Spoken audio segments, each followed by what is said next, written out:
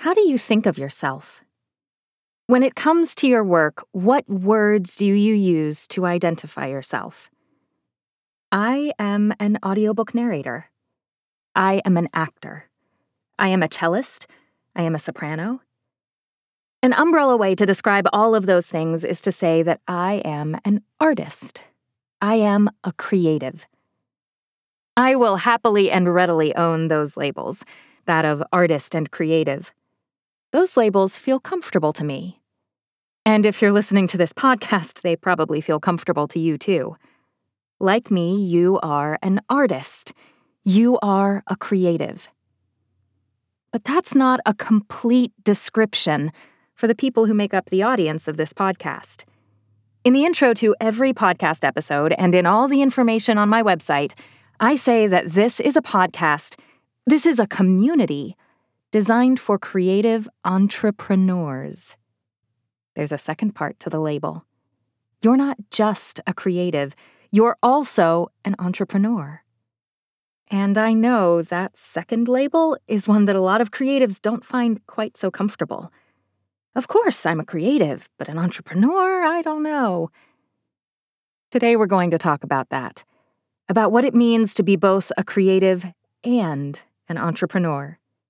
I can't wait to dive in. Welcome to the Starving Artist No More podcast, with me, your host, Jennifer Jill Araya. Starving Artist No More is a business coaching community dedicated to helping creative entrepreneurs cast off the starving artist and find thriving fulfillment from their businesses. If you are a creative entrepreneur who wants more from your creative business, if you want to build a thriving business that truly meets your needs and fulfills you holistically, personally, creatively, and financially, if you want to move beyond the harmful starving artist stereotype into a place of abundance, joy, and fulfillment in your creative artistic work, then you're in the right place.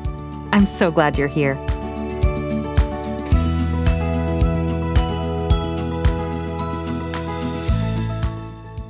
Hey there, thriving artists. I'm Jennifer Jill Araya, your host, and I'm so excited you're here for episode 3 of the Starving Artist No More podcast. I can't wait to dig into what it means to be a creative entrepreneur. There's so much room to grow and learn. But before we get to the meat of this episode, I want to let you know that if you've been struggling with the business side of your business, I have a free guide available on my website that I think will help you out. It's called Say Goodbye to Feast or Famine, 3 Financial Must-Haves for Creative Entrepreneurs. And it is available for free at starvingartistnomore.com. Just navigate there and fill out the contact form, and you'll get this guide absolutely for free, no strings attached.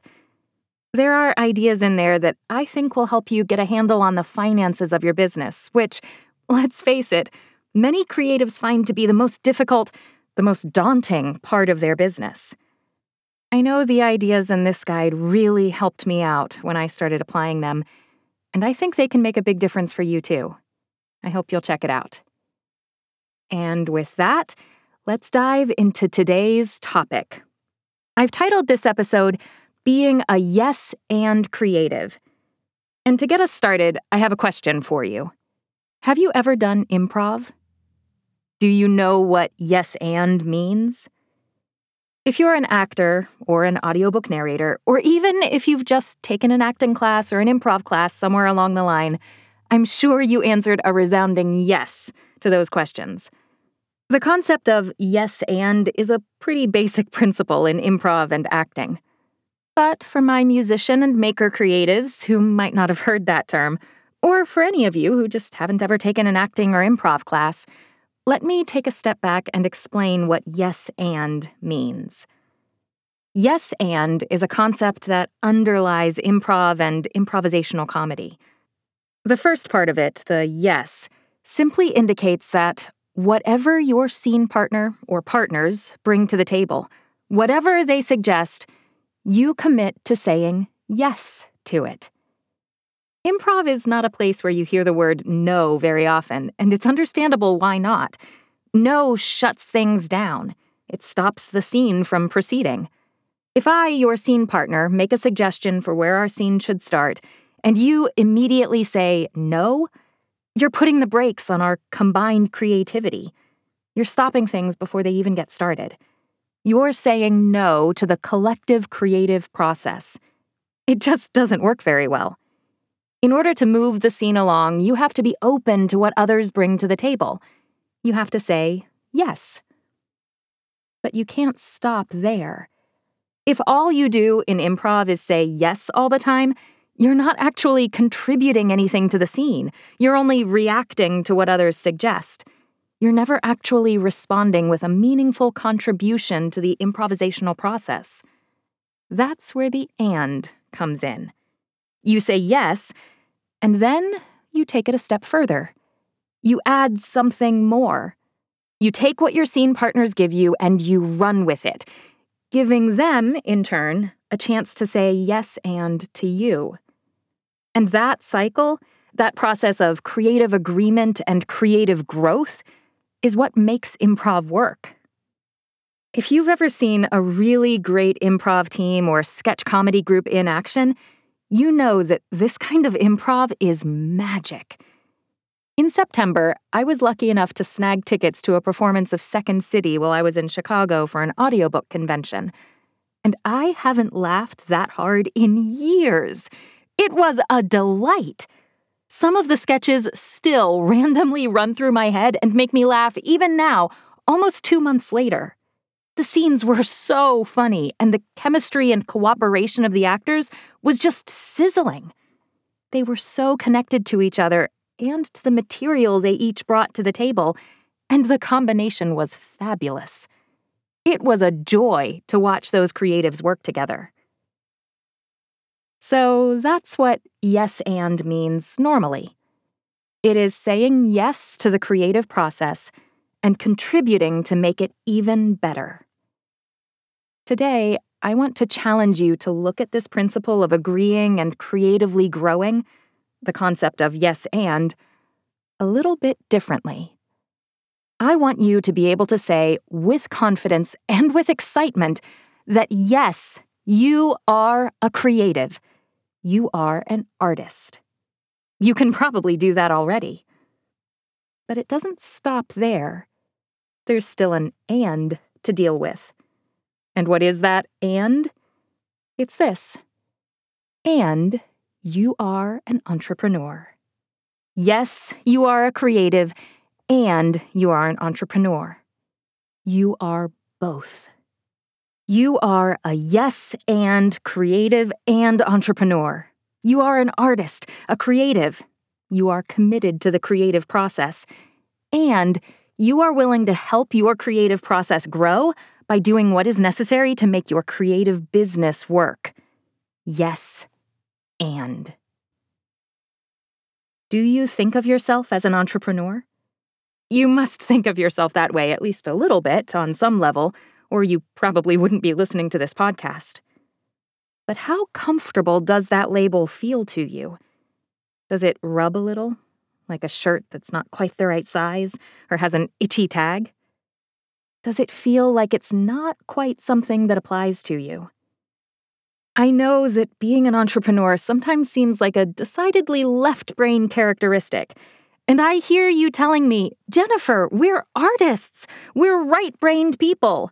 We deal in creativity and ideas and concepts and feelings and emotions. We're not logical. We don't focus on facts and analysis and details. We're creatives. But I want to challenge you on that sentiment. If you, a creative, never focused on facts and analysis and details, you would not be able to be the excellent creative, the incredible artist that I know you are. Every writer I know almost obsesses over facts. You have to get the details right for your created world to be believable, right? One of my good friends, and if he's listening to this, he knows who he is almost obsessive over getting the death and murder scenes just right in his science fiction novels. He's always joking that if he didn't search in incognito mode on his browser, his Google search history would make him a target of every law enforcement agency out there. The facts matter. Every photographer I know pays careful attention to analyzing the composition of a photograph, precisely adjusting to get the scene in the viewfinder just right, and making sure the camera settings are spot on before clicking the shutter.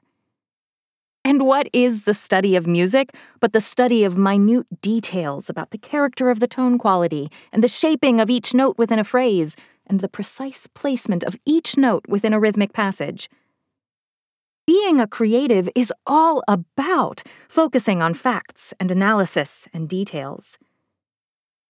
It's just that those facts and analyses and details don't typically deal with bookkeeping and the finer points of contract negotiation and project management.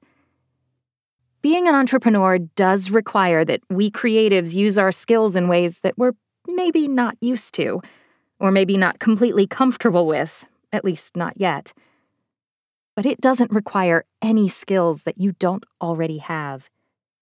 If you have enough grit and dedication and willpower to devote to your art the 10,000 hours of focused practice that are necessary to truly become a master of that art, then you have everything you need to become an amazing entrepreneur. It just requires a bit of, well, creativity to see how you can apply your existing skills to this new pursuit. You can be both a creative and an entrepreneur. And in fact, I would go so far as to say that it is necessary for you to be both. I come to this creative entrepreneurship paradigm with a bit of a different background than most. I don't think I realized just how unique my background and perspective were until my husband Arturo and I were having a conversation about our college jobs a few months ago. When I was in college, I worked a collection of different college jobs, as many people do. But the one that was most consistent was private music teacher. My freshman year, I taught a few voice students using my church's chapel piano during the week, when the chapel wasn't in use. And once I moved out of the dorms and into an apartment, I taught beginning cello students and voice students out of my college apartment. While I was in college, I never had a lot of students, and I frequently had other gigs or jobs in addition to my teaching. But I taught private music students throughout my entire college career. Arturo, however, didn't teach at all during his college years. He is also a cellist. We met when we studied with the same teacher. And his college jobs were all over the place, but he never taught. He worked for a paper manufacturing company and had retail jobs, and at one point had an on-campus job at his college, but no teaching. About a month ago, I asked him why not. Why did he never teach to make money during college? To me, it seemed like the easiest of all possible ways for a college music student to make some money. His answer shocked me. He told me, "Well, I did get hired on at a music store to be their cello teacher, but I guess they never had any cello students call them for lessons, so they didn't have any students for me, and I never actually worked there." My instinctive reaction was, of course they didn't have any students for you. You were a new cello teacher at a music store that probably had never offered cello lessons before, and parents in the area didn't know that they could call this store for cello lessons. You needed to go out there and let people know you existed and bring your own students to the store. And right after I had that thought, I took a mental timeout. Our two contrasting reactions to this situation honestly puzzled me. Arturo didn't see any option other than waiting for students to call the store, while my instinct was to go out and find students. Why did Arturo and I have such different perspectives about the situation? Why did I automatically see a possible solution to the problem of no students when that possible solution never occurred to Arturo? What made our perspectives different? And like a light bulb going off in my head, it really was that sudden. I realized why. I approach my creative work from an entrepreneurial perspective. Of course, I saw that in Arturo's relationship with that music store, Arturo needed to be a creative entrepreneur, not just a creative. But Arturo wasn't approaching the position at the music store as an entrepreneur. He was only thinking of himself as a creative, one who happened to be employed at a music store that offered private lessons. The idea of being entrepreneurial in his approach never even crossed his mind. He never even considered the possibility that getting students depended not just on the store, but also on him. A lot of this difference in perspective is thanks to my parents and their business. I mentioned in episode 1 that my parents are entrepreneurs, and that is true. They are. They own a small business together and have since shortly after I was born. In fact, my mom turned in her notice to quit her day job, her position as an employee working for someone else, the day I was born. Because of their business, I grew up knowing exactly what it meant to own your own business, the good and the bad, and everything in between. But that's not all. The specific type of small business that my parents own is a small boutique accounting firm that specializes in small business accounting. This meant that not only my parents owned a small business when I was growing up, but that almost all of their clients also owned small businesses of all shapes and sizes. Their clients included doctors and lawyers and physical therapists and psychologists who owned their own practices. They had clients who owned logging companies and landscaping companies and oil and gas companies. They had one client who was an artisan who made incredible handcrafted works of art, some of which are still in my parents' home today. They had another client who was an inventor, and I still remember with fondness getting to try out some of his toy and game inventions. That was so much fun. Their clients owned daycares and hobby shops and boutiques and hair salons and, I might be dating myself here, video rental shops. And my parents' clients were also my parents' friends. These amazing small business owners, entrepreneurs, were the people my parents spent time with socially. So all of these small business owners were the adults I was exposed to during my formative growing up years. My parents were entrepreneurs, and all of the adults my parents exposed me to as I was growing up were also entrepreneurs. My role models of what it meant to be an adult looked like a small business owner, an entrepreneur. So, is it any wonder that when presented with a problem like a music store that's not sending their cello teacher any cello students, I instinctively approach the situation with an entrepreneurial, make it happen kind of perspective? This perspective is virtually all I know. Arturo doesn't have that perspective. His experience is primarily that of an employee, not an employer or business owner. So his approach to the situation he found himself in at that music store was drastically different than mine would have been.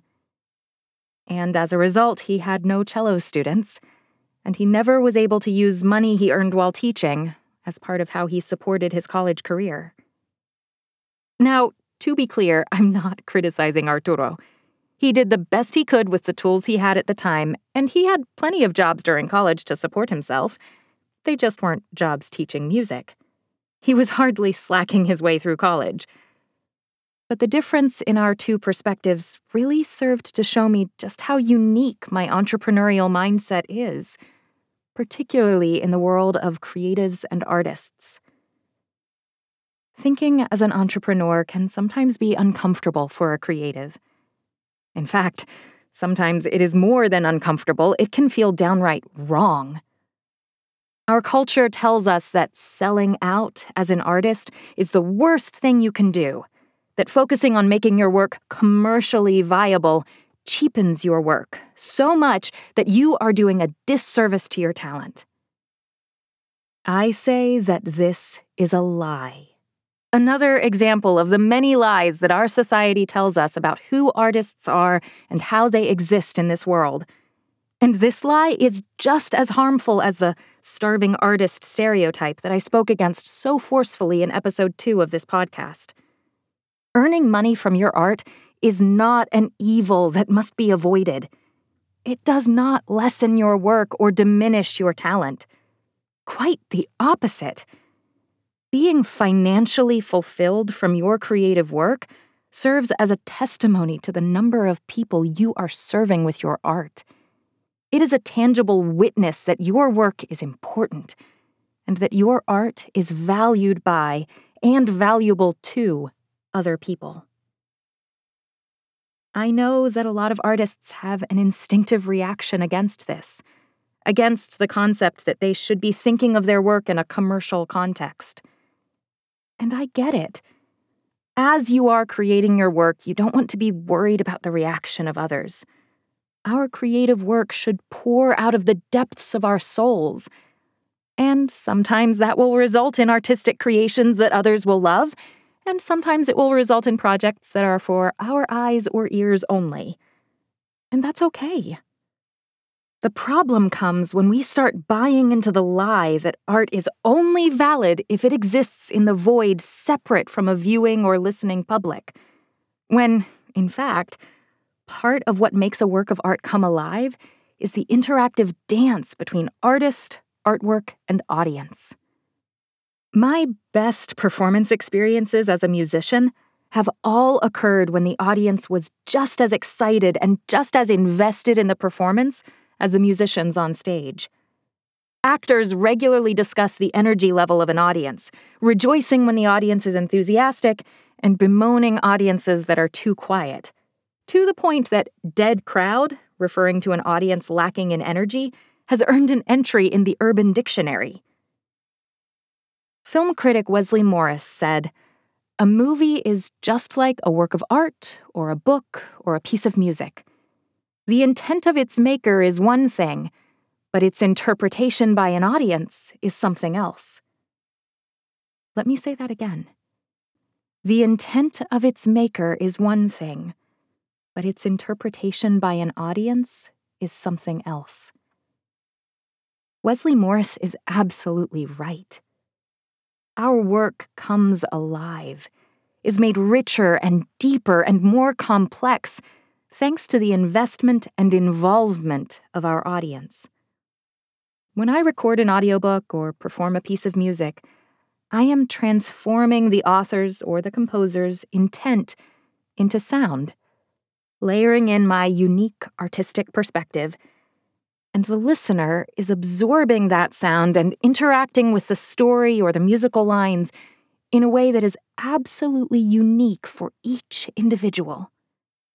If any one of those elements is missing, the author or composer, me, the performer, and you, the listener, if any one of those components is taken away, the work of art suffers. Far from being a bad thing when an artist thinks about the eventual audience for a work of art, I would argue that thinking of your audience is exactly what you should be doing, since your audience's reaction to your work is part of what makes your work complete. And thinking of your work from an entrepreneurial perspective, viewing your art through a business-focused lens, is what allows you to get your work in front of an audience and therefore make possible this life-giving interaction between artist, artwork, and audience. Stephen King is arguably one of the most commercially successful writers alive today, but he is also widely regarded as a writer who has significantly contributed to the craft of writing. He's received a Medal for Distinguished Contribution to American Letters from the National Book Foundation and a National Medal of Arts from the U.S. National Endowment for the Arts for his contributions to literature. His skill and brilliance as a creative mind is undeniable. His commercial success has absolutely not cheapened his craft or diminished his artistry. I guarantee you that he does not think of himself as a starving artist. And he is also open about his excitement for the business side of his work. He enthusiastically embraces his dual role as a creative and an entrepreneur. Here's a quote from King's introduction to Everything's Eventual, one of his short story collections. This quote is a little long, but I think it's worth it, so bear with me. Here it is. "I've written more than once about the joy of writing, and see no need to reheat that particular skillet of hash at this late date. But here's a confession. I also take an amateur's slightly crazed pleasure in the business side of what I do. I like to goof with it. It's not about making money or even precisely about creating new markets. It's about trying to see the act, art, and craft of writing in different ways, thereby refreshing the process and keeping the resulting artifacts, the stories, in other words, as bright as possible. A fresh perspective on one aspect of creative writing, the commercial aspect, can sometimes refresh the whole. Stephen King. I so love what King has to say here. A fresh perspective can sometimes refresh the whole. And for King, the commercial perspective of his work does exactly that. How amazing!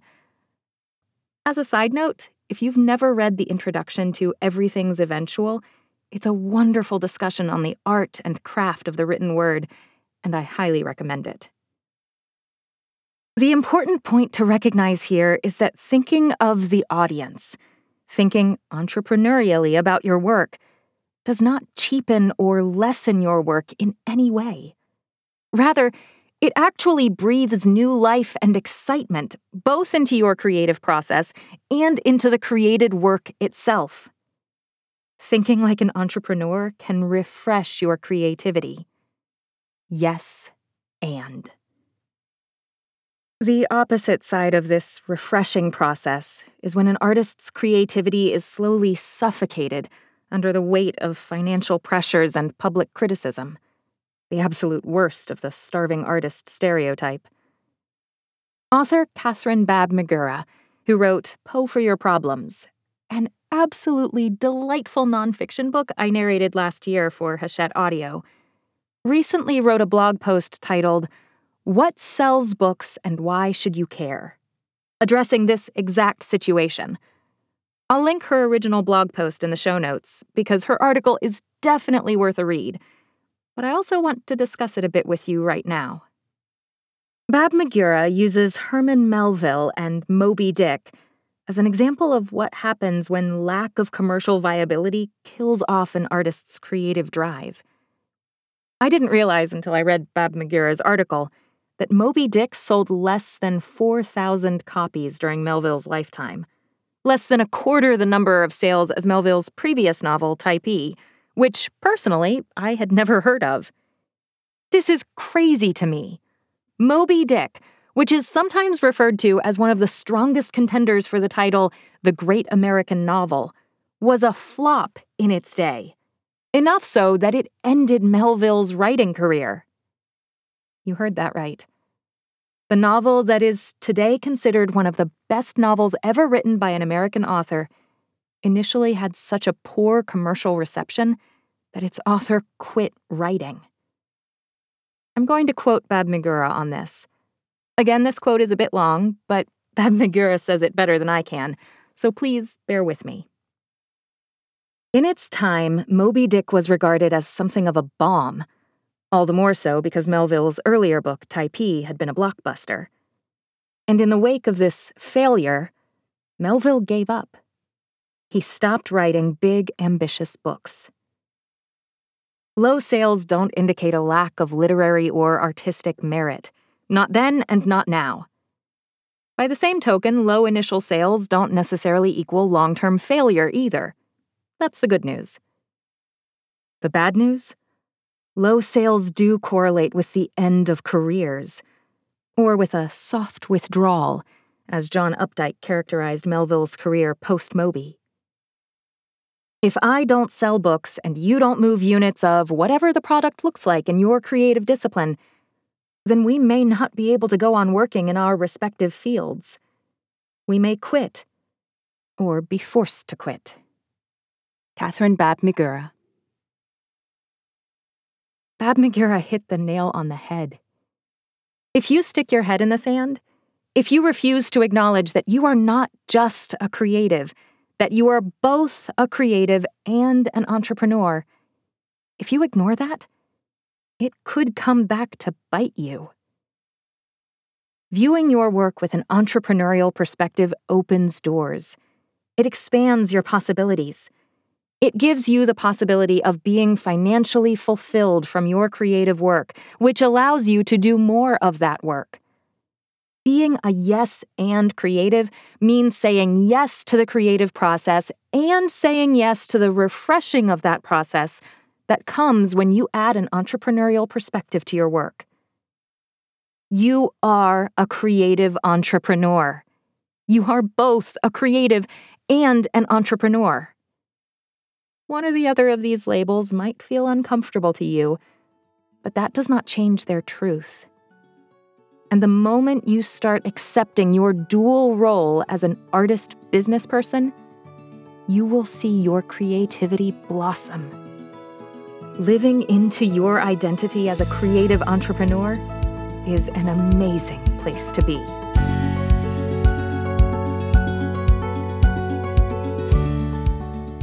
Thanks for joining me on this episode of the Starving Artist No More podcast. I am so glad you're here. I know time is a precious commodity for creative entrepreneurs, and I cannot tell you how much it means to me that you chose to spend some of that valuable time with me, listening to this podcast. I'd so appreciate if you'd leave a review or rating for this podcast. Reviews are what help new podcasts like this one find new listeners and reach a broader audience. And if you know a fellow creative you think might benefit from hearing this perspective, please share this episode or the whole podcast with them. Thank you so much.